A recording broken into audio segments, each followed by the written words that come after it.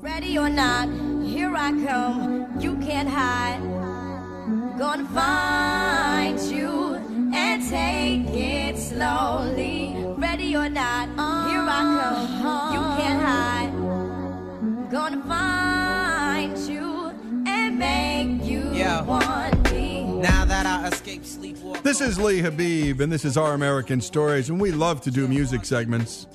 And we love to talk about, well, just about every kind of music. We've done Louis Armstrong, Frank Sinatra, Nirvana, The Doors, Ray Charles, Ahmet Ertegun. You name it, we like it. Southern rock, country, blues, jazz. We did a superb piece on Miles Davis where you heard in his own voice from Miles about his own art, his craft. And you're listening to the work of Lauryn Hill. And on this day in history, back in 1998, Lauryn Hill's only solo album exploded onto the marketplace. The Miseducation of Lauryn Hill was released. And let's take a listen to more of Lauryn Hill. Girls, you know you better watch out. Some guys are only about that thing, that thing, that thing, that thing, that thing, that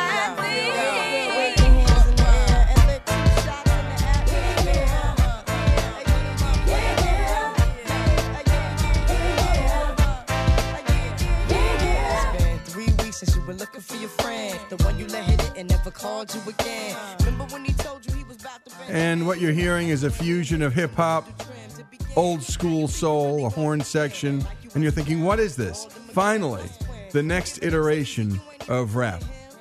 Here it is, in one person. The Miseducation of Lauryn Hill won the Grammy for Album of the Year. The lead Hill to receive the Grammy for the Best New Artist and 3 others, and she was only 23. The world was waiting for more. Before diving into more about Lauryn Hill's career, though, let's dive into how she got there. And we'll be hearing from Lauryn Hill herself in an incredibly rare interview she gave with the Academy Achievement in 2000 and to a group of their student achievers. One student asked her, "Did your mom do anything to give you all of your self-confidence as an artist?"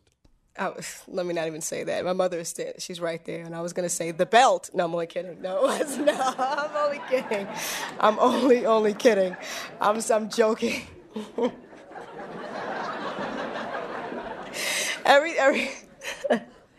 Every time I say that, my mother thinks that I make her look so bad. But no, there was just, a friend of mine put it this way. My mother used to make me sandwiches, and not physical sandwiches. But spiritual sandwiches, okay? She would give me bread, and the bread was encouragement and love. And then the meat was the correction, okay? And then there was another piece of bread, which was the encouragement and the love. So that worked, you see? She just dealt with me in truth at all times. No. Wait, let me go back. Wait a minute. That's not true, because there was this one time. Do you guys remember those plastic shoes, jellies?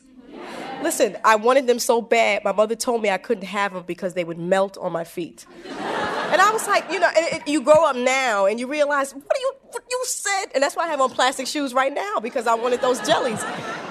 And you remember those raincoats, the clear ones? She told me that I would suffocate if I wore one of those. Right, you didn't, but no, I'm serious. But she dealt with me in love. There was a certain amount of, there was a huge level of freedom in our relationship, because we exercised choice from an early age. But at the same time, there was discipline. There were parameters, but we could choose. I remember her telling me stories about when I was 5 years old. Every Saturday, of course, it was on a school day, but Saturdays and Sundays, she would allow me to dress myself.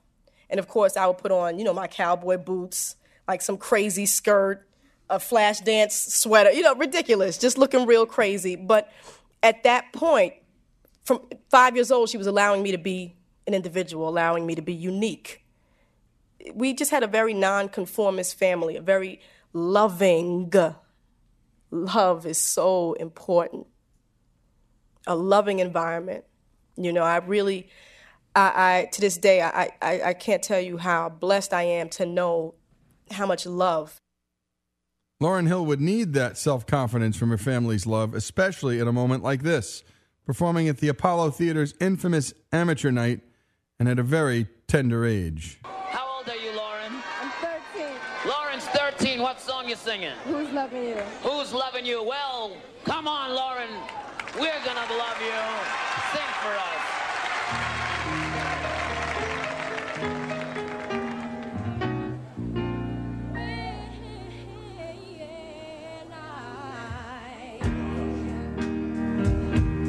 Had you, I treat you bad and wrong, my dear. And boy, since you went away, don't you know I sit around with my head hanging down, and I wonder who's loving you. Come on to the mic.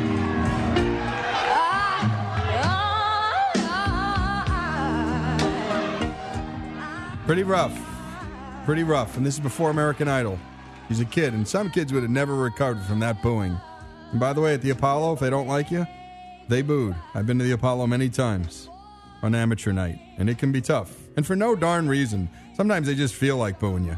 Well, because they're from New York or Philly. I mean, those New York crowds and Philly crowds are two of the toughest in the world. So let's hear from Lauryn about her musical influence as a kid. You could say that she was slightly obsessed with music. Oh boy, I think What's Going On, Marvin Gaye. I just remember like playing the first side over and over again. You know, there was one of those old record players. After I moved up from the little suitcase record player, there was a bigger record player that my grandmother had given to me, and it was one of those old Arms that, you know, when you pressed repeat, it turned and went down. And I used to play my records aloud until one night my mother was like, "This is too loud, I'm not having it." And so I put on headphones, but in order for me to listen to the records, you know, the headphones didn't stretch all the way to my bed from the record player. So I had to sleep on the floor in order to hear the records. And that's where I slept until college. I slept on the floor right next to the record player until I was probably 19 years old, really. I mean, I just started sleeping in the bed again because my records, you know, that was their space, the bed. And I just stayed on the floor listening to this music. And a very interesting insight into the mind, the life, the soul of Lauryn Hill. We heard from her about her mom, about the love of her family. My goodness, we heard her get booed off the stage at the Apollo. When we come back, more of this interesting life on this day in history. The miseducation of Lauryn Hill became a runaway smash hit. And we're talking about Lauryn in these segments. More after these messages. This is Lee Habib. This is Our American Stories. Oh, baby, let me love you. Oh, baby. You're just too good to be true. Can't take my eyes off of you. You'd be like heaven to touch. I wanna hold you so much. At long last, love has arrived. And I thank God I'm alive. You're just too good to be true. Can't take my eyes off of you.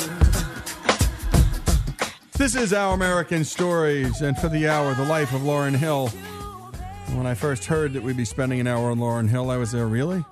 I mean, she's a talent, and she recorded one of the great records of all time. And we do like to cover every kind of music here. You're not going to, I don't think, ever glean what our dear preferences are, because we've done everything from Sinatra to Ray Charles to Ahmet Ertegun to country music and now to hip-hop. And we'll be spending more time on hip-hop. We'll be doing an hour on the life of Tupac soon. And we have some great sound from Lauryn Hill, and I think it's her story as much as anything else that's really compelling. And here she is talking about music, and is she still, and was she still obsessive about music after she signed a professional recording contract? Actually, to be very honest with you, I don't listen to a lot of music at all anymore at all. I think that's very bizarre, too, because it was such a comfort zone for me. But I don't know if I had my fill, you know, but I don't listen to a lot of music anymore because I'm creating it now. You know, everything takes place in a season. There was a season where that's all I did was listen. And now I'm just in a place where I don't listen, I create. And if I do listen, you know, there are specific things that I listen to, and for specific reasons. I'm no longer listening for the, I rarely, I don't want to say I no longer, but I rarely listen for the sheer pleasure. I'm listening for the tool. I'm listening for the instrument. I'm listening for the art. I'm listening for boy, that was crazy what they just did. Yeah, so she's now listening to discover something that might help her create her own original music. But when she was listening a lot, she was listening for really, I think, cover songs. And she found Roberta Flack's Killing Me Softly, and she was so crazy about it that she had to cover it for the Fugees. And this is what really launched her career and got her to her solo career. It reached number 1 on the pop Billboard charts.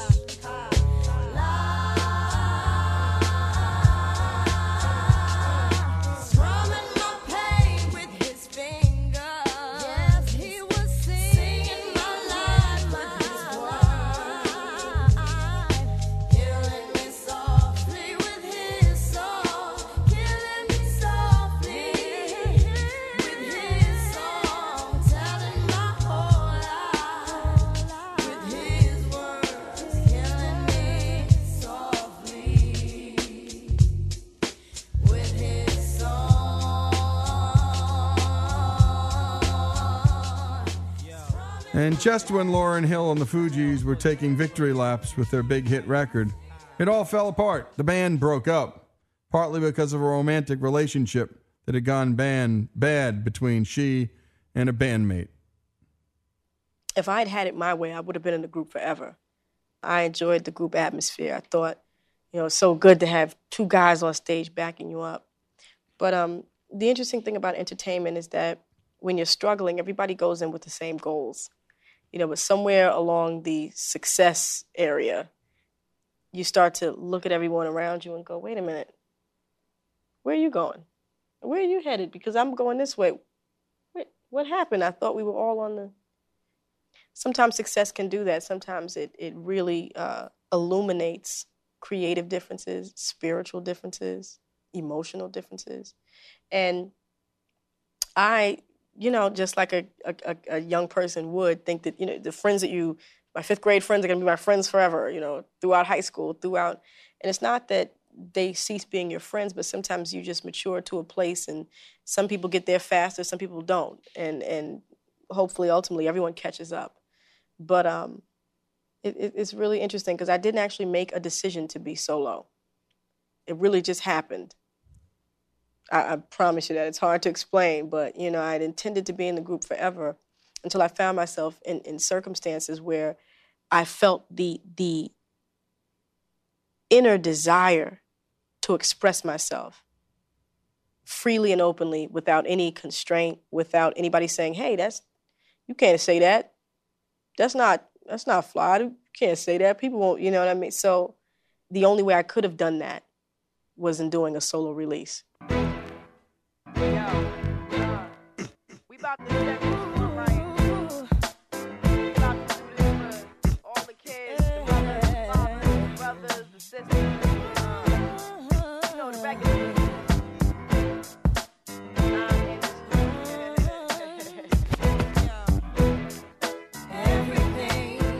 Lauryn Hill knew what she now wanted to do, and that was create something original, something different from the increasingly vile and violent hip-hop of the 1990s. I think we all have a certain corner to hold.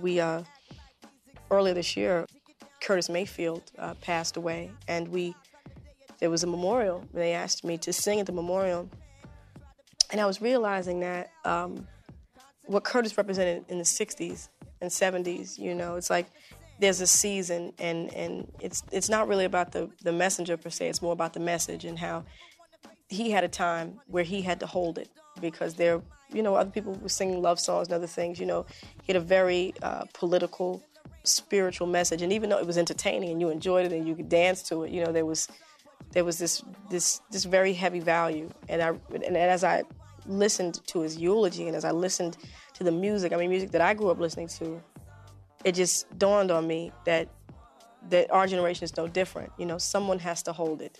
When everyone else is being indulgent and doing whatever they want to do, someone has to be responsible so that music reaches and touches, a specific chord. And that may not be me. I may lose my mind tomorrow, but it's got to be somebody. Now don't you understand, man, universal law? And Lauryn was doing what I think Queen Latifah was doing at the time, too, with her records, Tommy Boy Records, and Latifah was trying, and everybody forgets now she's a big movie star, but she started with a hip-hop recording career. She was a star. She signed Naughty by Nature and a whole bunch of other big stars. It was a very different kind of rap music. And rap took a turn, and Lauryn Hill's music on her big breakout record was a rebuttal to much of what was going on in hip-hop. What came out of Lauryn Hill's first record that was released on this day in history was an honest examination of herself. Unlike most hip-hop, it wasn't self-praise every other paragraph. And it was entitled The Miseducation of Lauryn Hill, homage to Carter Woodson, one of the first scholars to study African-American history, and his groundbreaking book that was on her parents' bookshelf, The Miseducation of the Negro. Who made these rules? Who made these rules? We're so confused. We're so confused. Easily led astray. Let me tell you that. You know, miseducation, wow. Every day it means something more to me, actually. People automatically thought, oh my, she must not have done, maybe their teachers didn't teach anything, but that wasn't it. The meaning behind it was really sort of a catch in me learning that, when I thought I was my most wise, really not wise at all. And in my humility and in those places that most people wouldn't expect a lesson to come from. That's where I learned so much. I be at this, flipping in the ghetto on the dirty mattress. You can't match this. Rapper / actress, more powerful than two Cleopatras. Bomb graffiti on the tomb of Nefertiti. MCs ain't ready to take it to the Serengeti. My rhymes is heavy like the mind of Sister Betty. L Boogie spars with stars and constellations. Then came down for a little conversation. Adjacent to the king, fear no human being. Roll with cherubims to Nassau Coliseum. Now hear this mixture. And this is a very reflective look at life. And again, as we're going to hear in the upcoming segment, Lauryn Hill is turning the camera on herself and doing what artists do in the end, revealing themselves. And again, very different from what we know about modern hip-hop, which is to brag. It's the boast. If you remember in 8 Mile, it's the slam poetry, your mama, and your mama. And, well, the women, a lot of women found much of what was happening in hip-hop repulsive. And Latifah did, Lauryn Hill did, and I think that's part of their mass appeal in addition to their tremendous musical talents. And it's ironic that both of these ladies left the field. I mean, Latifah left after working on a Tupac record. There was an assassination attempt on his life, and I think she thought, this business, I just got to get out of this business. It's for thugs. And Lauryn Hill, as you know, well, we've been waiting for a long time. And when we come back, we're going to learn more about Lauryn Hill from Lauryn Hill. And we'll play more of her great music. And as always, we celebrate musical artists. Go to our story about the song Light My Fire and how it got made. And Gimme Shelter and how that song got made. And also There Goes My Life by Kenny Chesney and how that song got made. And, of course, our hour-long celebration of the founder of Atlantic Records, Ahmet Ertegun. It doesn't get better than that. This is Lee Habib. This is Our American Stories. Lauryn Hill for the hour. Her life as an artist and a writer. This ocean might carry me in the wave of emotion to ask you to marry me. And every word, every second and every third expresses a happiness more clearly than ever heard. And when I play them, every chord is a poem telling the Lord how grateful I am cause I know him. The harmonies possess a sensation similar to your caress. Oh, I know it's possible.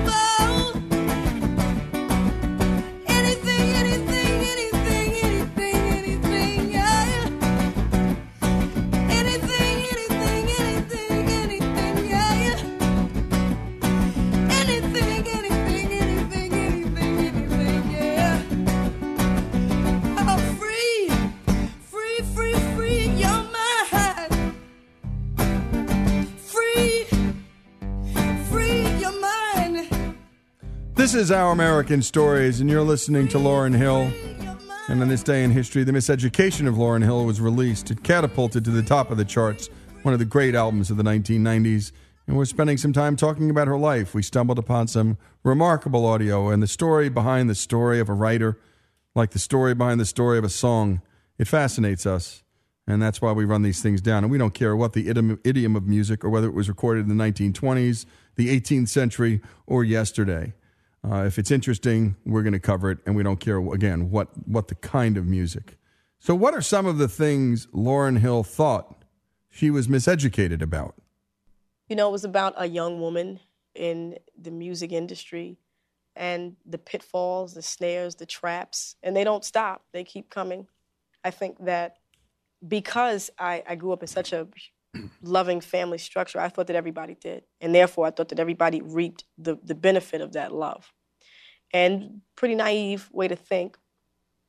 And so I learned very important lessons about people and their voids.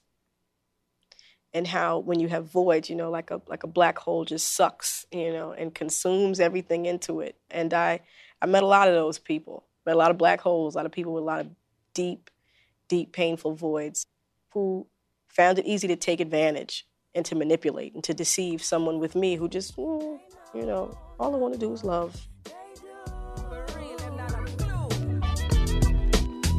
Beware the false motives of others. Be careful of those who pretend to be brothers. And you never suppose it's those who are closest to you.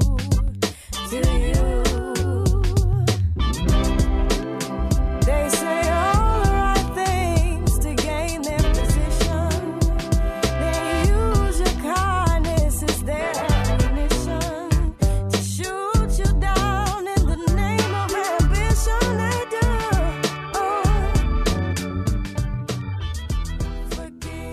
A lot of that was unconscious creation, unconscious creativity, because I was so overwhelmingly emotional.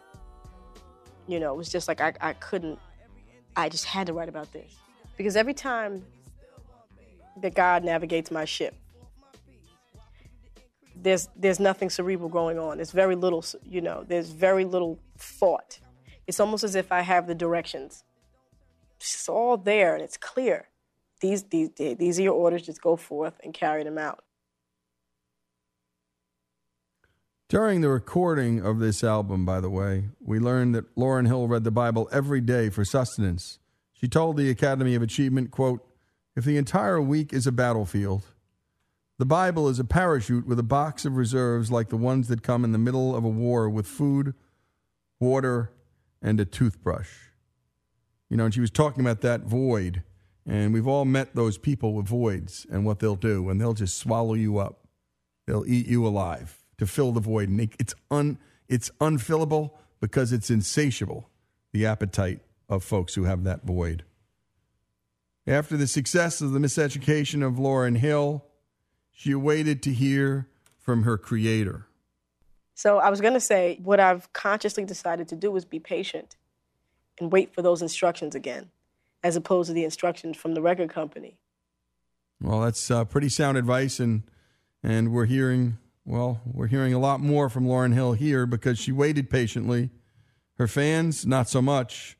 With the exception of an MTV Live Unplugged performance and album in 2002, Lauryn Hill has not recorded another album of her own music.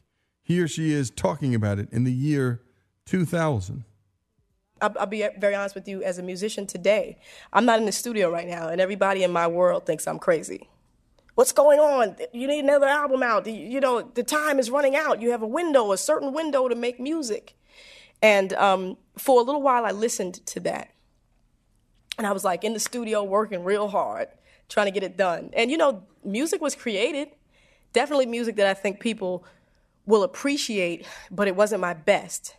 And it wasn't my best because there was no substance. And there was no substance because there was no experience.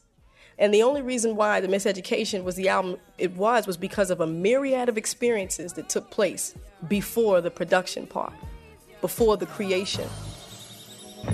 I keep letting you back in. How can I explain myself? As painful as this thing has been, I just can't be when no one else.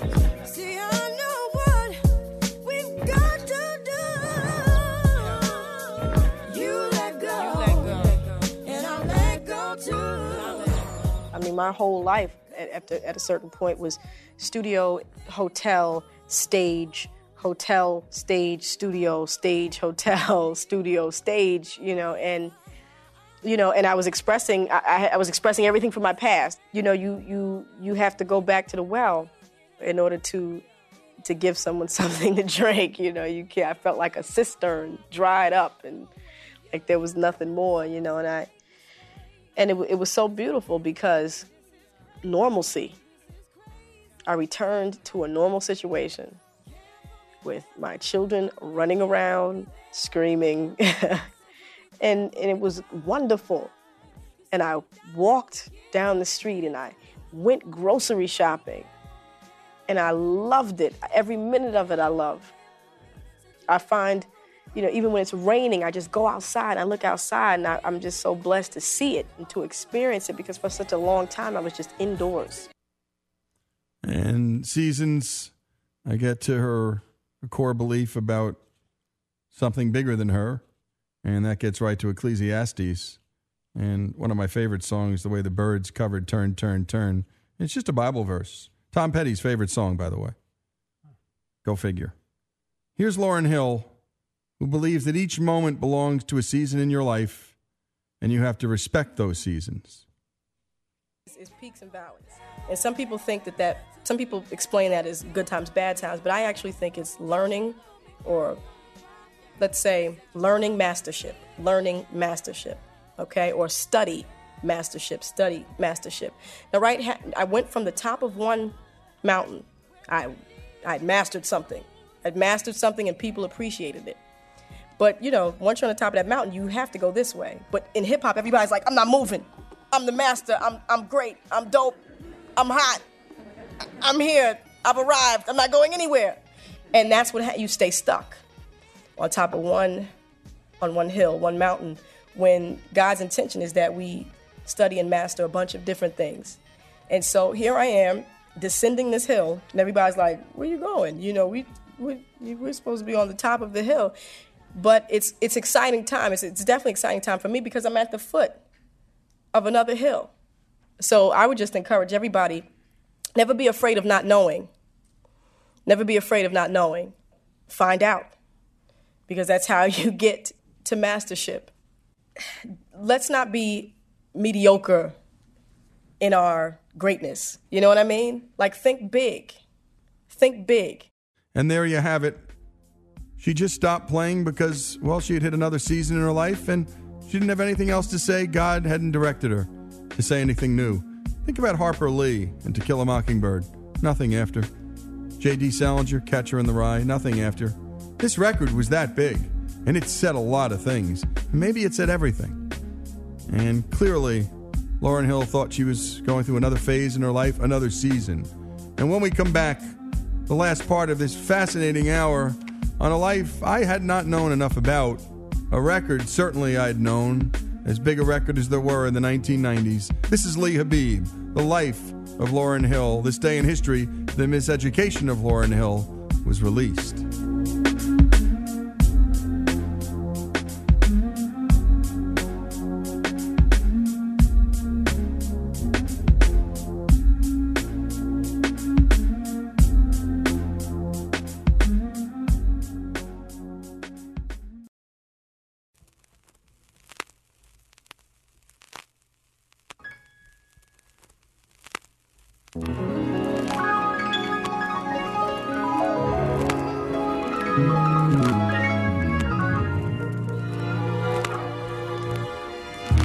My world, it moves so fast today. The past, it seems so far away.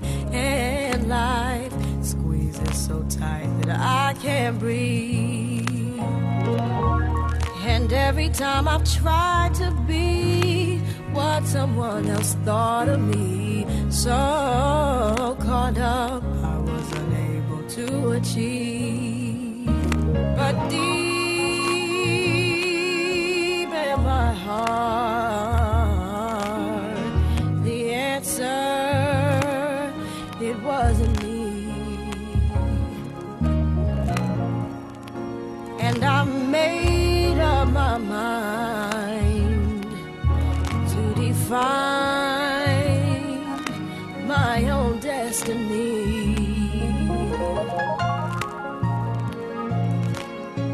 This is Our American Stories, the life of Lauryn Hill. And we're celebrating that life because on this day in history, the miseducation of Lauryn Hill was released. Her first solo record, her only solo record. And people have been waiting for a long time for the next one. And she just said, look, there are seasons in our life. And she talked about the Bible. And remember Ecclesiastes 3, 1 through 8. To everything there is a season and a time for every purpose under the heaven, a time to be born, a time to die, a time to plant, and a time to pluck up that which is planted, a time to kill, and a time to heal, a time to break down, and a time to build up. And she just talked about God calling her to raise her kids and not calling her to do another record. Very, very unusual. And not because she was strung out on drugs and not because she walked off because she couldn't walk back on. And so here's Lauryn Hill on what she makes of all of the criticism of her not making more music. The music industry is just a microcosm of the world. So whenever you stand for something and you stand for goodness and truth, you will always get resistance. That's period. Whether you're in the pharmaceutical industry, the record industry, or whatever. Whenever you stand for truth and for the service, the service of others. See, I could make money very easily. I could make records that are self-indulgent and, basically self-promote me. I could do that. Promote myself. That was redundant, but you know what I mean. Just do those things. It's very easy. As a matter of fact, lyrically as an MC, that stuff comes easy. But in order to promote something higher, I feel now, at the ripe old age of 25, that the only thing that I could do is serve others.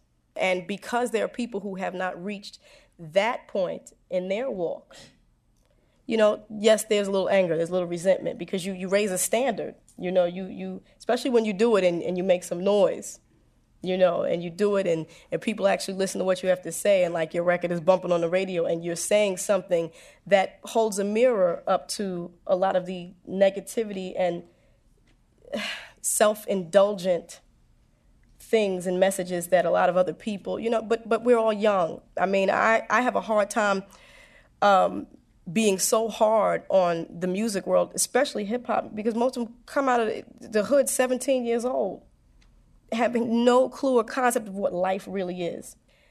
I'm telling you, I'm so blessed to have reached this place where, 5 years ago, I was so thin-skinned. Whatever anybody said would just, oh, my God, they don't like this rhyme, and, oh, my songs, and, and then one day I woke up, and it was like my skin was just, it was so thick, it was impenetrable by those fiery darts. They just had no effect, and I realized that was a strength and a confidence that only came from a higher source. This second verse is dedicated to the man more concerned with his rims and his Timbs and his women. Him and his man come in the club like hooligans. And Lauryn Hill closes with some advice for the Academy of Achievement's student achievers. For me now, I'm learning that it's more important to be righteous than to be right. I've tried to be right. This is right. This is an injustice. This is a travesty. I'm right. But I've been very unrighteous and still right. Oh my God, because you can attack someone completely right, but it doesn't resolve anything. So I understand now that the battlefield and that the war is so much greater than what we see before us. I live in this physical body. This is like my address, like 22 Eder Terrace. I just gave everybody my address, but that's my address. Write me, no. But this is where I live, but there's something much deeper. Who I am, has nothing to do with, the hair and the shoes and stuff, even though I like shoes. But, it has nothing to do with that. So I pray for the people who don't understand me. And I tell you, to be honest with you, I pray more now to understand than to be understood. I pray now to learn how to love than to be loved, because God has given me an abundance. You understand what I'm saying? Our enemies are not, they're not flesh and blood. And our problems are not flesh and blood, even though we think they are. I don't mean to sound ethereal, because what I'm saying, I'm telling you, is heavy as bricks. It's very concrete. Sometimes it can sound like doo-doo-doo, but it's not that. It's like Who saw the movie The Matrix? Okay. Good. Then we can start from a point of reference. Matrix was a banging movie to me, and the reason why I appreciated it so much was because, do you remember at the end when Neo realized his potential? He started to see the binary code. You remember that? The whole world. Well, that's where I'm trying to be spiritually. I'm trying to see the word of God in the whole world. So every time that agent throws a punch, I'm like, I see you. Oh, okay. I'm just catching his punches. But here's the trick. Here's the trick. Here's the trick, is that you have to remember that sometimes you can be an agent. You can be an agent to yourself. You can be an agent against someone else and not even realize that you're being used. That's the Matrix. In order to be used by God, you have to really be used. We always want to be used for the glorious jobs. Let God put me on the stage in front of the people in the Grammy show with a nice dress on. Let me just praise your name. But that's not being used. Sometimes in order to be used, you also have to be humiliated. You have to be humiliated sometimes. You have to be kicked and beaten. Let me tell you another thing about the Matrix. Going back to the Matrix, is that I was always confused about it. I always thought that, the Matrix was battling the enemy out there, picking them out. I'm going to find those enemies. I'm going to get that enemy, until I realized that until you conquer the enemy in yourself, you can't deal with anyone. Lauryn Hill is raising 6 kids, waiting for new experiences and new instructions from above. In the summer of 2015, the world did briefly hear from her. She had 6 songs on a tribute album to Nina Simone called Nina Revisited, and it was like she didn't miss a beat all these years later. Birds flying high, you know how I feel. Sun in the sky, you know how I feel. Breeze drifting on by, you know how I feel. It's a new dawn, it's a new day. It's a new life for me. It's a new dawn, it's a new day. It's a new life for me. Woo, woo, woo. And I'm feeling good.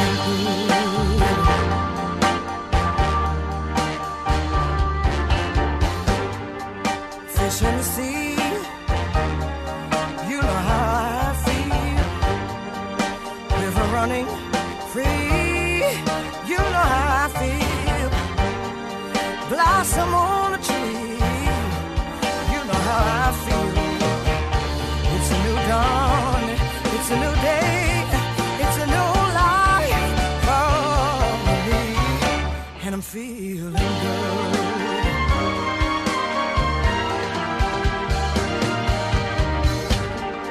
Dragonfly out in the sun, you know what I mean, don't you know?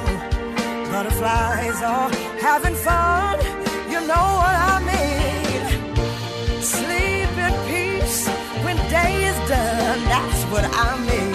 And this whole world is a new world, and a bold world for me.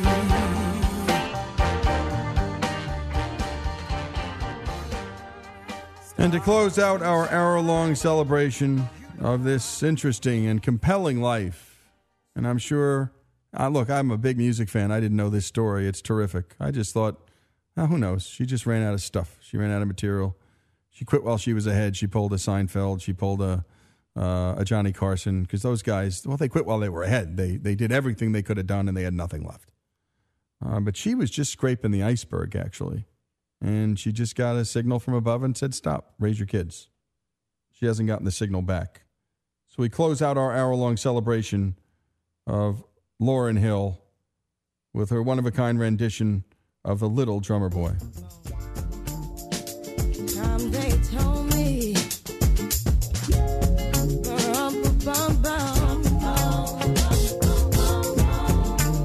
a newborn king to see.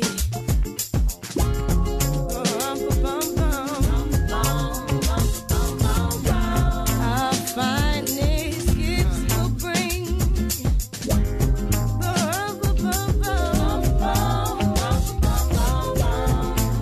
to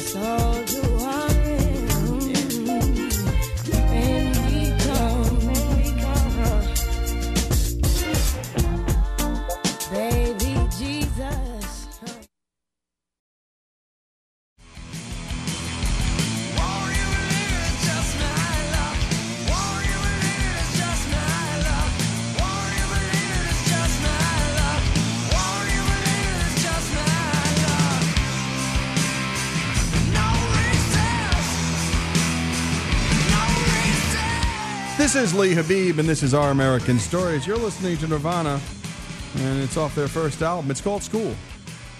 And we love bumping in with music that relates to the segments we're about to do. I didn't know that song, and I'm a Nirvana fan. Thanks for that, Jesse. And joining us right now to talk about a story that we keep hitting in various ways is Angela Browning. And we recently came across a Facebook group filled with mothers and parents, nearly 6,000 of them, who are working on changing the law in Florida to fix a big problem in their kids' lives. But it's not just a Florida problem. It's a national problem. Our kids just aren't getting enough, well, some would say not nearly enough, recess in school. And a new group of so-called recess moms has had enough. We're joined again by recess mom Angela Browning. Angela, thanks for joining us. Thank you so much for having me. Angela, before we start, we always like to know, where are you in Florida? What particular town? Talk about your family a little bit, and then ultimately let's talk about what led you to this space. Sure. Well, I live in Orlando, Florida, which is in Orange County, with my husband and our 3 boys. We have 10-year-old twins who just started 4th grade last week and a 6-year-old who started 1st grade.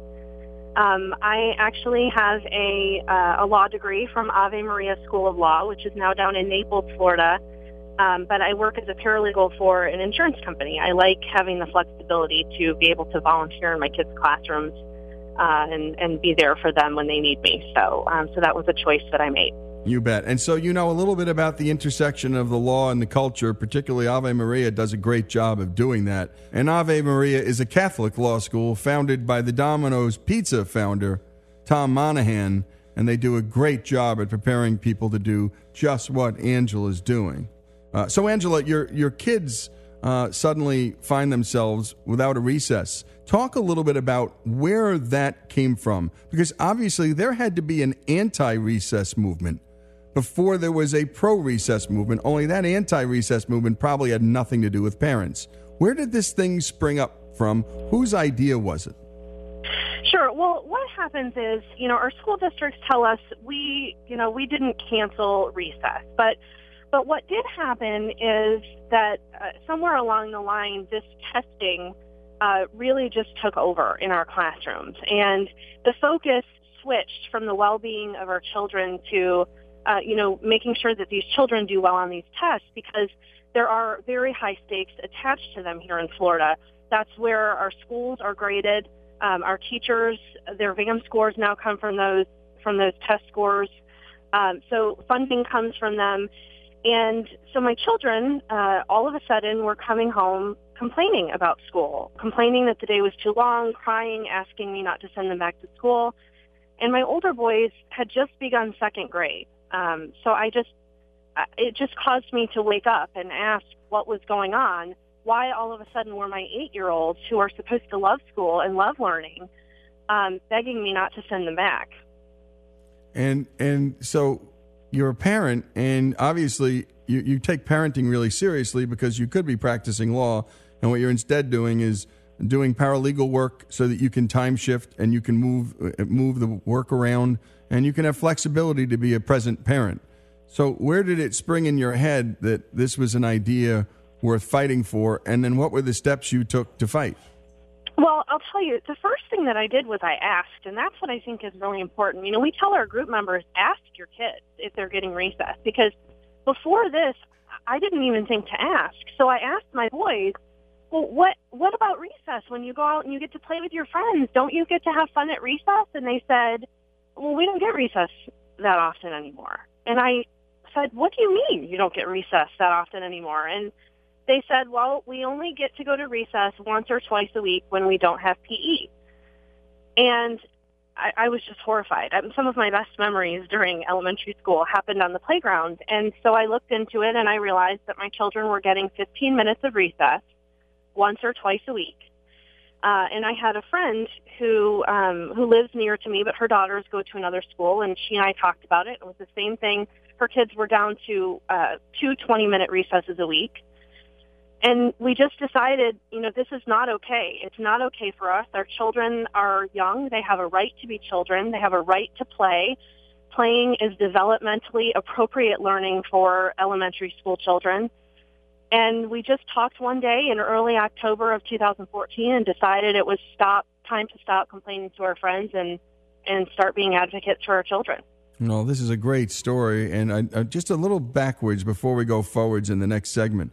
The testing and the state testing, and you raised that. And there are lots of us who believe that you've got to hold teachers and schools accountable, so we don't hate testing. But the question is, and I know my little girl's experiencing this here in Mississippi, she'll say, Dad, it never stops. It's test after test after test. We're testing for the test. We're prepping for the test. Then after the test, we take another test. And so in a sense, you're not saying you don't want any accountability for the schools, because we need a way to measure schools. It's just testing gone wild. Absolutely, 100% agree. I am not opposed to testing. I am opposed to a culture where the stakes of testing are so high that it takes over our classrooms. We lose centers in the younger grades. We lose recess. We lose access to physical education. We lose access to art and music. These children are being tested and assessed, and they are being taught to fill in bubbles. And we need to teach children to think critically. We need to test them. We need to assess where they are. We need to make sure that we are seeing learning gains in our classrooms. But we can't let it take over teaching. We need to teach these children. That's so well said. And by the way, these very things we're cutting out might just help raise those test scores, Angela. That's the point, too. That test scores are complicated, and the human mind is complicated. And you can't put people in a box, and my goodness, you can't anesthetize them by just having them repeat over and over the same old thing so they can fill out a bubble on a sheet. This is Lee Habib. This is Our American Stories, Recess Moms.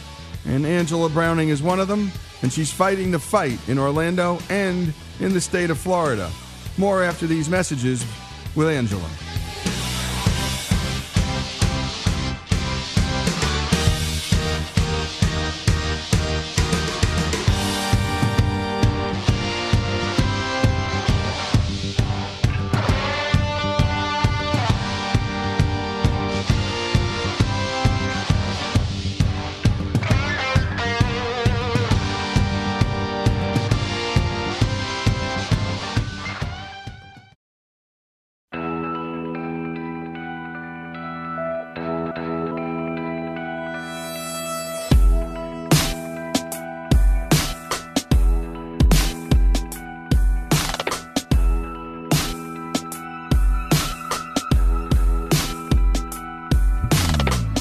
This is Lee Habib, and this is Our American Stories. And we love it when citizens take a stand and punch back at the bureaucracies that rule their lives and our lives. And it happens in every walk of life, but no place worse than our local schools. And one mom, well, she decided to fight back against lack of recess. And by the way, it's not just recess, as we learned in the last segment. It's so many other things because of testing regimes that are now crowding out space for our kids' development, and particularly their creative outlets in schools across this country. It's not just a Florida problem, but we have one mom, Angela Browning, who has sparked a mini revolution in the state of Florida, and we pick up where we left off. Angela, so you know this is a problem, you identify it. I think what moms typically do is they go, and thank goodness there are present moms in the school, they go, let's go to the school board. So what happens next? So we created a petition for Orange County. We created a Facebook page. We grew our number of moms, so to speak. We went to our school board, and we presented them with binders full of research. We came upon the research by accident, but there are very few subjects on which all of the experts agree, and recess is one of them. The American Academy of Pediatrics, the National Association for Sport and Physical Education, the CDC, the list goes on and on. They all find that recess is a critical part of the school day and crucial to a child's development. And so we brought this research to our school board. We presented them with this research. We literally begged and pleaded for them to do the right thing, to restore 20 minutes of daily recess for all elementary school students in our district. And the answer was a resounding no. it wasn't just a resounding no. We actually had school board members from the bench say things like, if you take away the play, the school gets an A. Oh, my goodness. Obviously, we were horrified. Oh, my goodness. And by the way, how condescending. And this is always what bugs you, is if you know different and you're a citizen and you go to these school boards, they act as if you're the rabble, like you don't have an informed opinion. And that may be one of the dumbest things anybody in education could ever say to somebody. And I say that as a dad who won Superintendent of the Year and Teacher of the Year, a tremendous educator. And he always fought for creative space for his kids and things like recess, because he knew that's how you had an engaged child. So the school board blows you off. But little do they know, well, there was a lawyer in their midst and someone who was not, and a mom, even worse, a mom who is a lawyer and has some time. Talk about the next step, Angela. Well, we contacted our legislator, who ironically happens to be a teacher in our district. We went to him and we said, listen, this is the problem. We have presented our school board with solutions. They're not interested in them. They are interested in giving us more and more excuses, and we need help. We don't know what to do. And he said to us, very honestly, he said, I don't know if I can help you, but I'm going to research this problem, and I'm sure as heck going to try. And he went back and he researched the problem. He saw that we had gone about this the right way, and he called us one day, and he said, listen, I'm on my way back home from Tallahassee, and I want you to know that when I get home, I'm going to write a bill, and we're going to solve this problem throughout the state of Florida once and for all. And we were thrilled. We reached out and joined with other recess moms who had their own recess efforts in districts across the state of Florida. We have moms that represent 24 counties, and we just banded together and we decided that we were gonna try to get this bill passed. And what happened, because it's almost a thriller, Angela, because each step you think you're coming up and then whack, you get whacked again, and then thank goodness for persistent parents, you just keep coming back at them. What happened next? Well, the bill was filed in Tallahassee in December of 2015. We worked our butts off trying to get the bill heard in committee. We traveled to Tallahassee as recess moms. We would get up at 3 o'clock in the morning, get ready, get in the car, drive 4 hours north to Tallahassee, spend all day meeting with state representatives and state senators, eat dinner, and then come back and get home about midnight. So we managed to get the bill through the entire House with the help of our sponsor in the House, who, as I said, was Representative Renee Placencia. We were absolutely thrilled. There were only 2 legislators on the floor who voted against our bill. In the Senate, however, our first committee of reference was the Pre-K through 12 Education Committee, and that was chaired by a senator by the name of John Legg, who did not like our bill. He said he felt that recess should continue to be handled locally. He refused to meet with us, refused to take our phone calls, refused to respond to our emails.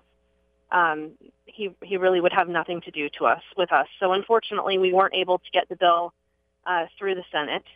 But we dusted ourselves off. We have been working in the off season, and we're really, really thrilled about how things look for us next year. We've made some really great progress. Well, good for you, because the school board was counting on you going away. And by the way, as my dad always said, he loved active parents, but so many superintendents didn't, because they were seen as impediments and blockage to just doing what they felt like doing. And for my dad's sake, it was always, let's get the buy-in of the parents, because there's nothing like parents who agree with educators. It can be you can make some great changes. And you didn't quit. You got a 112 to 2 vote in the House. The Senate blocks you. And you're back at it again. Talk to other moms listening out there in other states, Angela, about what they can do.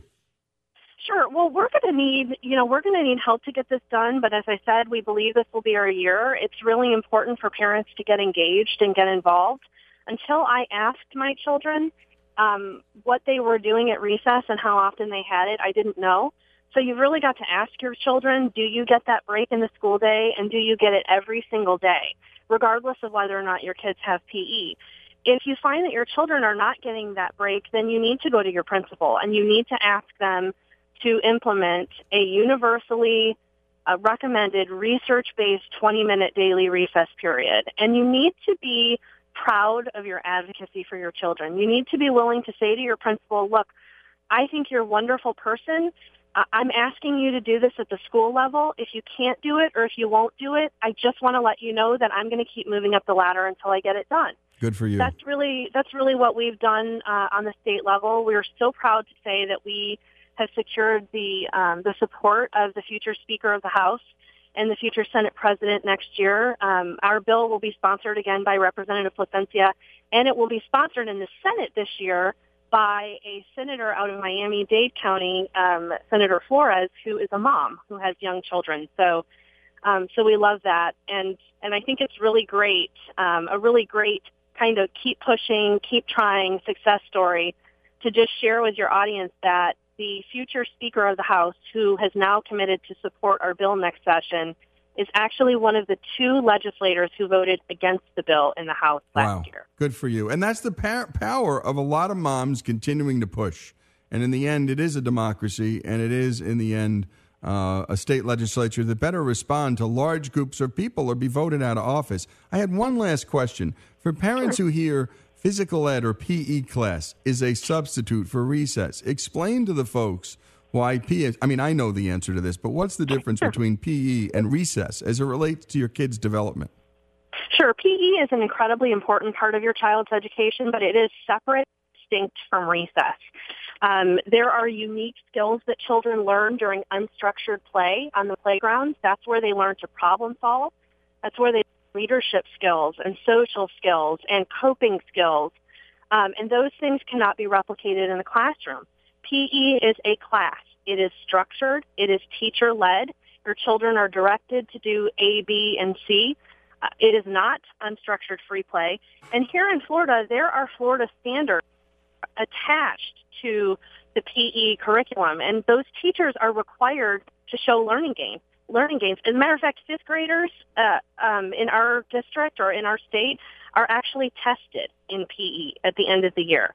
So PE is certainly worthwhile, but it's not a break from the rigor and the curriculum of the classroom. Yep. And the research that I referred to earlier shows that academics improve when children get a break from the classroom that is unstructured so that they can truly rejuvenate, refresh their minds, and come back to the classroom. And Angela, we all know this because we need that time in our lives throughout our lives. We just know this to be true, but it's great to have the research to back it up.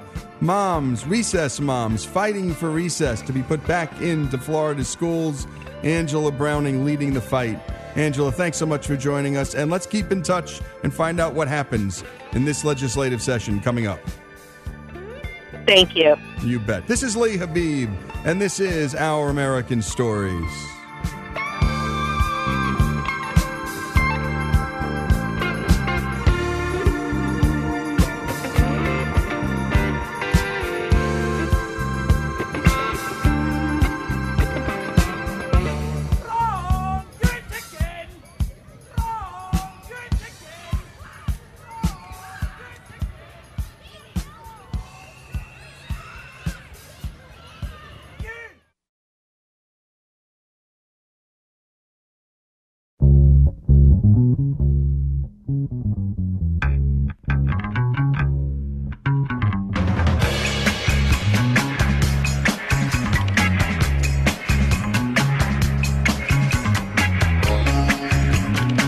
This is Lee Habib, and this is Our American Stories. And we talk about everything here on this show, and one of the most important things we talk about is love. And that, of course, means marriage.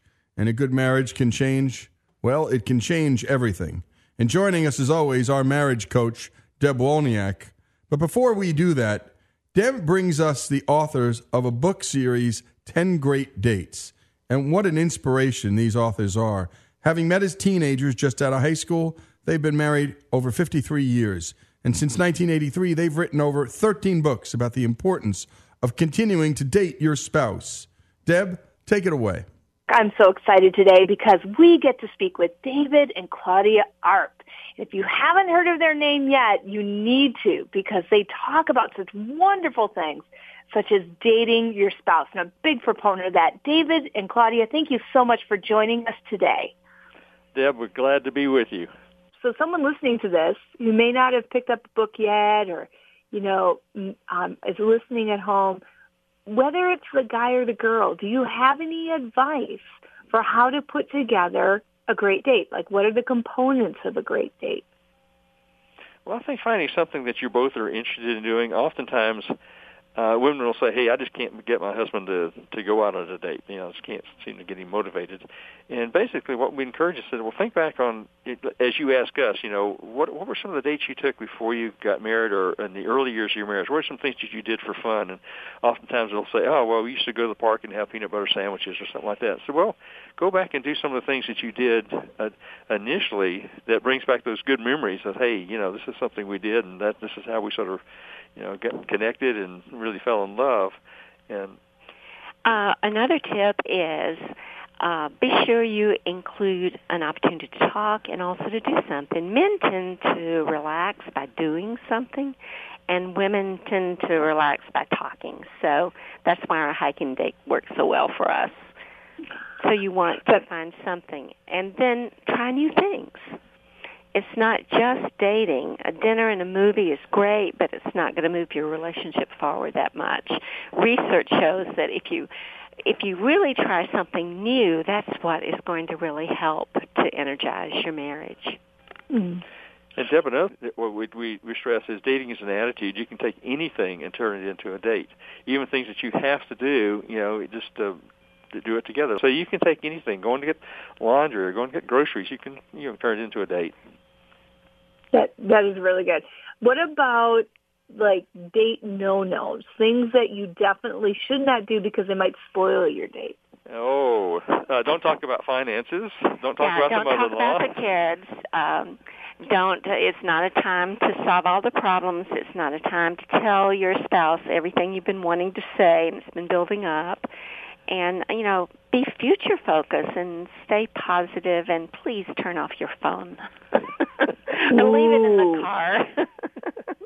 Even for us, this can be an issue sometimes. It's a challenge. Yeah. I was going to say, you're challenging our younger listeners because so many younger folks are all about texting and short phrases. Yeah. Yeah, and sometimes we're sitting at a restaurant and we're looking around. We'll say, "Hey, look at this young couple over here. They're out on a date, and they're both on their phones." And I want to go over and just sort of yank the phones out of our hands. So, one time we were sitting at a restaurant, and I said, "Well, let's join in the group." So I text Claudia, say, "Hey, Claudia, what do you want to talk about?" And she texts me back, "Well, let's talk about that." Okay, so this one's a stretch because you mentioned about cataloging some of your dates. You had taken a photo, things like that. But do you guys write each other love letters at all? We haven't recently, have we? No, but I remember we were on a flight somewhere. We do notes. Dave, I can think of a couple of times he left a note on my car. I had parked in a shopping mall to meet a friend to go out to lunch. When I came back, there was a note saying, inviting me for a rendezvous, and that was fun. But then another time, I remember we were on a flight. We were flying somewhere to do a seminar, and we didn't have seats together, and so I asked the attendant, "Would you give this note to the guy back 3 rows? It's really cute." and sent a note back to him in the plane. And she got the right person. Right. She got the right person, correct? It wasn't going down random street. And then he wrote something on it and sent it back to me. And so I think the attendant was rather amused. Yeah, she did. She was sort of amused. In fact, some of the people around us sort of got, what are you guys doing? So, Deb, I think if the listeners get anything, is dating is important. It helps you be intentional about your relationship. You're building your friendship, and from our research, we know that the level of couple friendship is what determines how well they're going to do, and over the years of marriage. And we've been dating even after 53 years. We're still dating. Yeah. And you're modeling for your children. We work with a lot of young parents in our seminars, and we tell them, look, your kids will wait while you grab some moments to build your marriage, but your marriage is not going to wait till your kids grow up. So now is the time. You know, you can have a 30-minute date after you put the kids in bed tonight. Put on some romantic music, light some candles, and see where it goes. We like to say, you know, we were the dating couple when dating wasn't cool. And we're so thrilled with what's happening across the country. All the date nights that are springing up, and, you know, it's just... It's pretty much great. A movement, you know, around the country, and I think it's because couples really do want to connect. They want to have, increase the intimacy in their relationship, and they just don't know how to do it. And so, you know, date nights, even just fun date nights where you go out and just do something fun, that's great. But our secret is to go a little bit beyond just the fun aspect, have some fun, but also do something that's going to build your relationship, improve your communication, help you manage conflict, and resolve conflict and manage your angry situations, which we all have to deal with. Yeah. Even we have to deal with it. So. Yeah. So I'm going to bring you back to the personal front before we close. I would love for you each to give each other a compliment. I know you can see each other in the same room. If you could just look at the other person and just share what you appreciate most about them before we go, that would be wonderful. Well, that is a fantastic challenge. Yeah, it is. Yeah. I'm looking at this guy who's been so loving and faithful for 53 years. And I love you more right now than I ever have. And I thank you for your humor, your can-do attitude, and believing in me and in us. So I'll always choose us. I'll always choose us, too. And as I look at you, sweetheart, I think back on, how God brought us together and just how He meshed our personalities, the fact that you are the creative genius behind everything we've done, and you're the driver. Yeah, I want to take the mountain today, and I'm the turtle. Let's think about it, And between the two of us, we've gotten where we are. So God's been good. Love you. That's amazing. And thank you so much for sharing yourselves and sharing your lives as you teach so many people around the country to remind them that dating your spouse or significant other is one of the most important things you can do to encourage your relationship and a lifelong relationship. So thank you so much to the Arps. Thank you so much for joining us today. You're welcome. Can we invite your listeners to come for a little visit on our website and get more dating ideas? Absolutely. Go ahead. 10greatdates.org. And it's 10. 10. 10greatdates.org. We'd love for you to come for a visit. Wonderful. That is excellent. Thank you so much again for joining us, and we hope you have a great next year. Thanks, Deb. Appreciate it. And that was Deb Wolniak interviewing David and Claudia Arp. 10 great dates. What an idea, dating your wife. Crazy. When we come back, I'll talk to Deb. I'll talk about my favorite episode of Modern Family, because there are some dates in that episode that are so darn funny. More after these messages.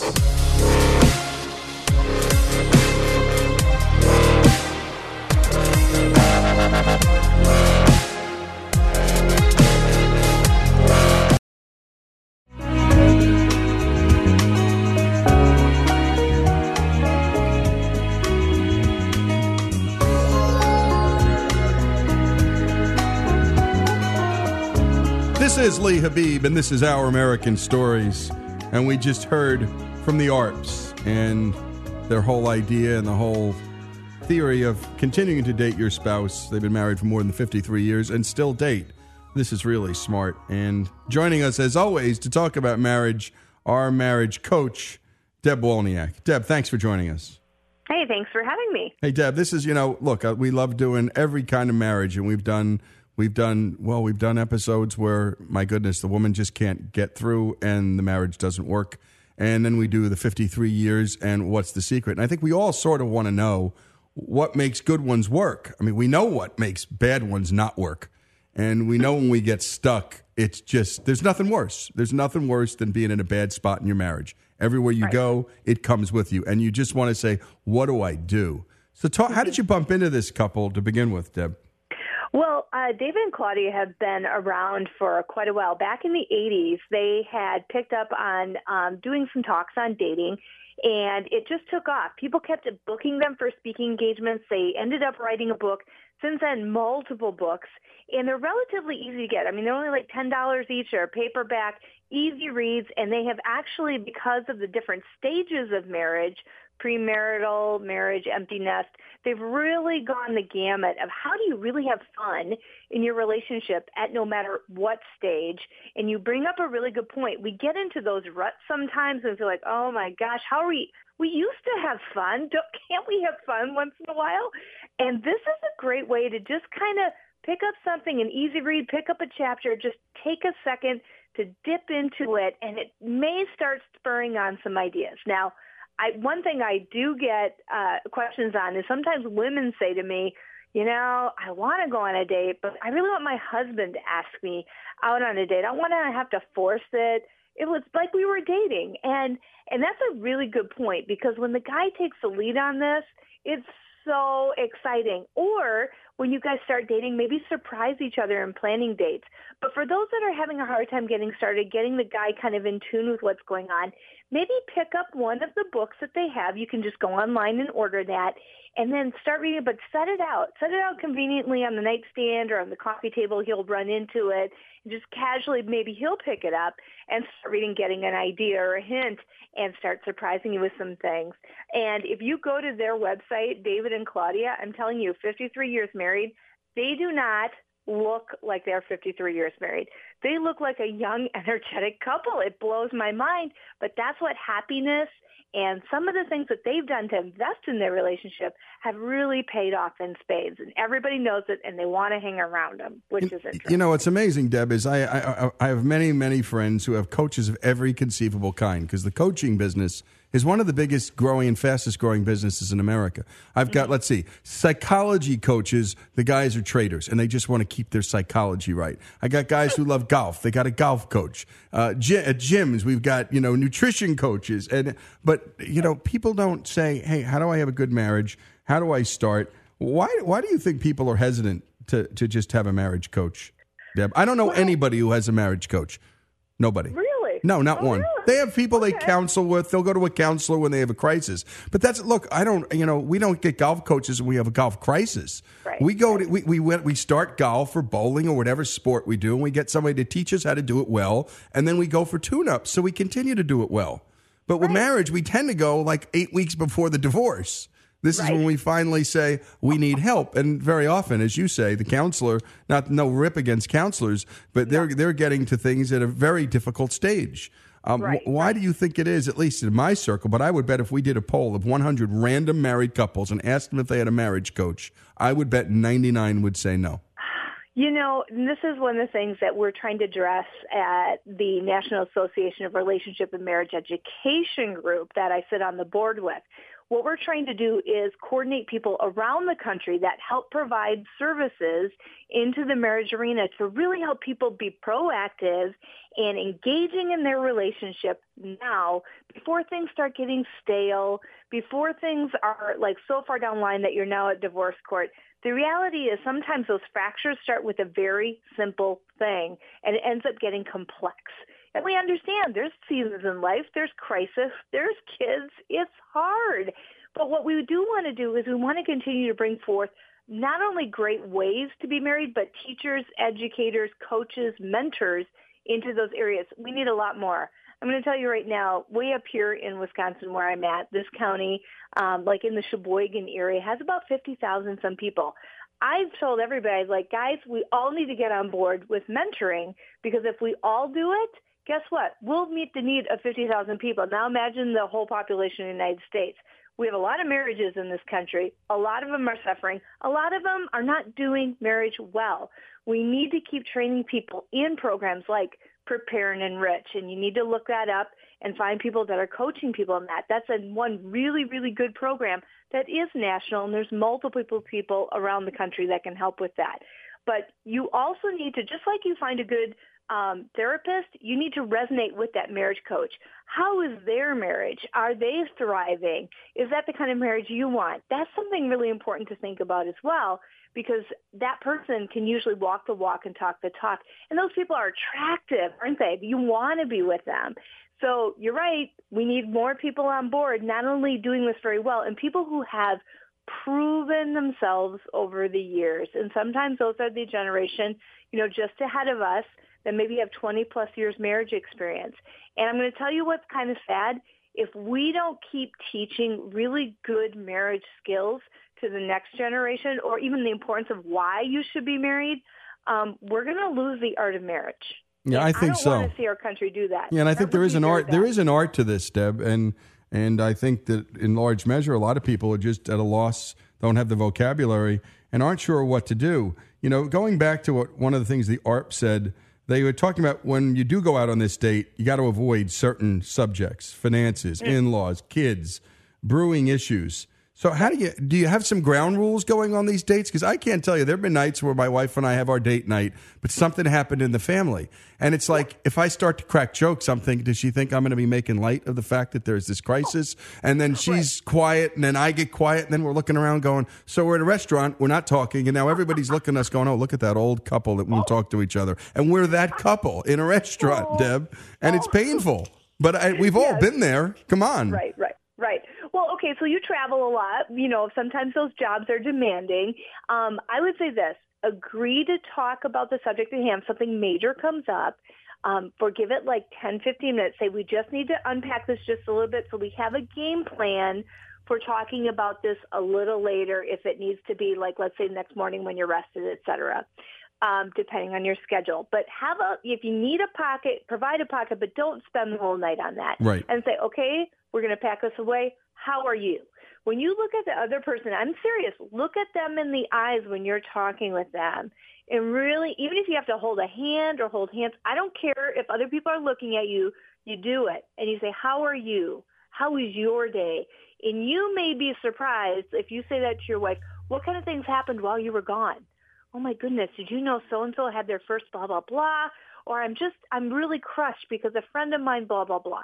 These are the things, these are the idiosyncrasies of a relationship where you're investing the most valuable thing, and that's time and your attention into that relationship. And believe me, as you listen and you're going to see that emotion come out, that's a bonding experience. You're creating a memory. That doesn't cost anything to do that except your time and your attention, and it is the most valuable thing. David and Claudia brought up this idea of friendship between couples in a marriage, and that's probably is, as they estimate, the most vital part of a long-term relationship. Mm-hmm. So expand upon that for our listeners, because I think that the romantic pressure on all these dates is always there too. And, you're friends, but then you become friends for so long that the romance slides. I think this is something that anyone married for any amount of time thinks about a lot. And so that line between the friendship and the romance, I mean, if you become friends and you're best friends, that's great. But what happens if you're best friends, but at the expense of the romantic part of your relationship? So I'm going to tell you something that I think is... by the way, Deb, I think the worst thing someone could say is a wife saying to you, we're roommates now. It's like every guy's worst nightmare to hear that, and every wife's worst nightmare to hear that. Yeah.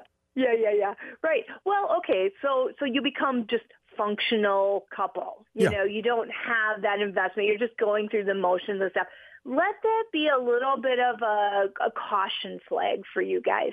Take a moment, acknowledge the fact that you're in that mode, and don't panic. Okay? Some couples panic and they say, that's it, we're just so screwed up, let's just get it.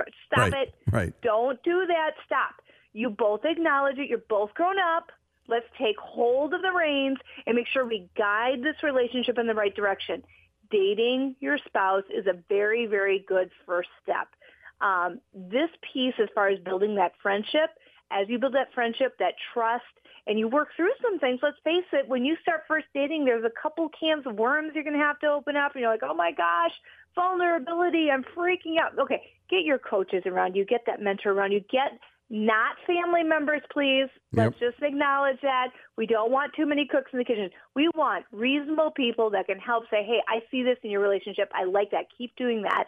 Or maybe you might want to tweak this part. Why don't you go surprise her? Bring her a flower and just put it in the fridge so when she opens it up and she's making dinner, it's there. It's like a cool note that just says, I love you.